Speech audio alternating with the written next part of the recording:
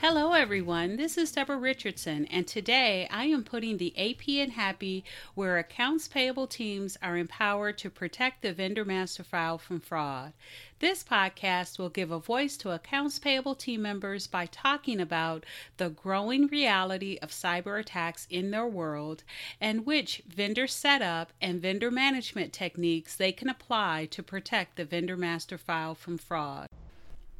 Are you or your team performing all possible vendor validations? Do you know which documents have the key data you need to confirm that the vendor you are about to create or update is real? Be sure by downloading the Vendor Validation Reference List. It also has links to all the resources listed. Download at www.Deborah, D-E-B-R-A, R. Richardson, RICHARDSON.com. So on today's episode, I'm going to talk about SOX compliance. And if you are a public company that is required to follow the SOX rules, or if you are a private company that chooses to follow them because maybe you have clients that are public companies, then this episode is for you. I'm going to talk about an article from NS Knox and why they see that SOX is just not complete protection against fraud. Keep listening.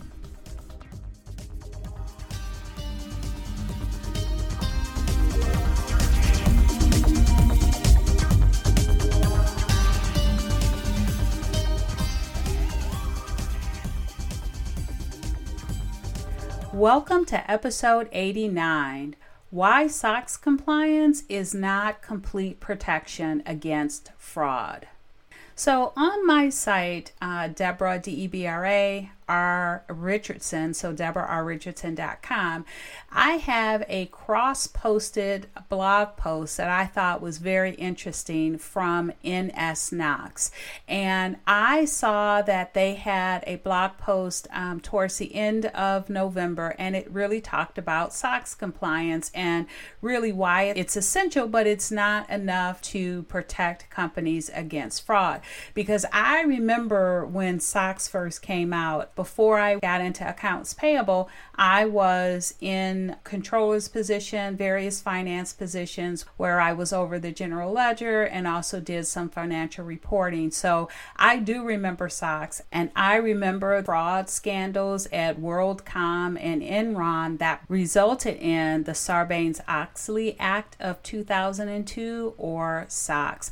I also remember we had some pretty good jokes about it too. I remember my boss finding a pen on my desk that was one of those erasable pens, and she walked by and asked me if I worked at Enron, and I thought, okay, I guess I can't use that pen anymore, but I'm making light of it. But it really was a serious issue back then because it was, again, adding more work into an area where we were quite lean. And so looking back at it now, we're in 2020 and we're dealing with all types of cyber fraud. So the question that NS Knox posed and answered in their blog post was, is compliance with SOX with the added scrutiny and transparency enough to protect companies against fraud? And their answer was no, because SOX really, that law primarily addresses insider fraud, and it really mandates far fewer protections against fraud perpetrated by external actors. And if you're not familiar with WorldCom and Enron and those scandals back then, you can go ahead and, do some research and Google it. But the biggest piece was that the leadership, their claims were that they didn't know. And so the biggest change that I remember is that there was now oversight or the requirement to sign off on certain financial statements and documents. And at the time, my boss had to do it. And then eventually, when I moved into a controller's position, I remember I had to sign off on inventory and some other financial records or reporting as well. And so, again, that really addresses insider fraud versus external fraud. And what NS Knox is noting saying is that that's a critical gap. As an example, they noted that in February 2018, an updated interpretation of SOX explicitly inserted the need to address cyber concerns as part of broader financial reporting and controls. As we saw with a report by the SEC in October of 2018 detailing the emerging threat of email fraud and social engineering, and describing how attacks at 9 large companies led to nearly $100 million in losses. So we've got in February 2018 an updated interpretation of SOX saying that it needed to address cyber concerns. And then we get a report later that year from the SEC saying how, yep, it's happened and we've got companies losing $100 million in losses. But the biggest issue is that when they looked at the victims, they were not in any violation of the regulations on internal controls. And those types of scams were exactly the type of external fraud that SOX compliance does not do enough to address. And that report showed that there were 2 categories of fraud really leveraging communication channels to carry out a social engineering scheme. The first one was the use of emails from fake executives, or what we call CEO fraud or BEC fraud, to direct mid-level financial personnel to carry out large transfers of funds to foreign banks. And then the second category included the use of emails from fake vendors and the hijacking of legitimate transaction requests to insert and redirect funds to accounts controlled by hackers. So that would be a fraudster asking to change banking details. And so what NSNOX identified was that companies today really have 3 main attack vectors to watch out for. The first one is social engineering attacks, like the 2 we just talked about. They really circumvent many internal controls because the attackers simply bypass them. So that's a big gap. And by presenting and manipulating an employee or vendor under the guise of a certain degree of authorization, any subsequent request comes off as completely legitimate. So such a request would even comply with SOX's strict segregation of duties and controls. So the tactics used to compromise or invent a vendor's identity are increasing beyond the detection abilities of the business process enforced by the SOX current regulations. The second one is that internal processes are also vulnerable to compromise via interference with a company's IT systems. And what they mean by that is because the IT systems are the sophisticated technical infrastructure that actually enforce the rules that govern a company's internal controls, if the hackers can infiltrate and manipulate the systems, then they completely bypass those internal controls.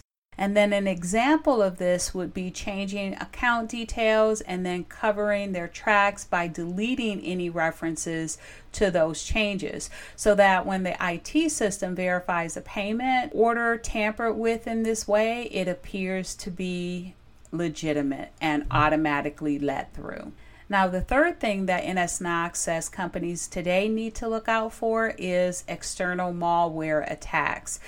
They also target a company's technical system, but they opt to infiltrate via a manipulation of outside elements. So in other words, instead of trying to pick the lock, these attacks aim to break by stealing the keys. So for example, email-based processes can be compromised using phishing attacks to hijack a critical email address.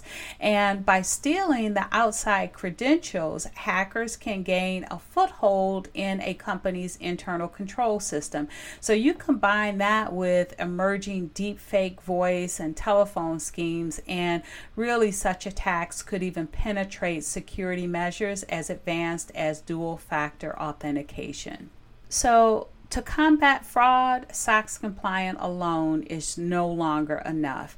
Achieving full protection will require companies to implement internal control systems designed with emerging cyber threats in mind. Processes must be streamlined, data must be protected, and authentication must be continuous and automated. And again, this blog post really hit home for me because I talk about implementing authentication techniques, internal controls, and best practices to prevent fraud. And the techniques and processes and controls that I talk about are manual processes that can be implemented immediately. And while we know we have a lot of AP teams out there that are still manual or partially manual, we really need to get this process automated. And to that end, I do have a webinar that is coming up on July 15th with NSKnox. And in that webinar, I'm going to describe how you can implement manual processes for authentication, internal controls, and best practices so you can have some immediate takeaways. And then I'm inviting NSKnox to come on to talk about their automated external solution that's not only SOX compliant, but provides the additional protective layer to effectively combat cyber fraud. So what you'll get out of it is manual processes that is an immediate takeaway that you can do right after the webinar, and then you'll get an awareness of an automated solution that can do the same thing once you get approval and implementation is done. And I'll include a link to the blog post, and I'll also include a link to register for the webinar in the show notes. And don't worry if you're not able to attend the live webinar, you can always watch the on-demand recording of that webinar on my website, along with recordings of other webinars that I've done in the past. And you can find those on deborahrrichardson.com/webinars. So thanks everyone. I hope you enjoyed the 89th episode of the Putting the AP in Happy podcast, where accounts payable teams are empowered to protect the vendor master file from fraud. Don't forget to check the show notes for the links mentioned in the podcast. If you enjoyed this episode, consider subscribing and writing a review of my podcast on the platform that you use to listen. Stay happy.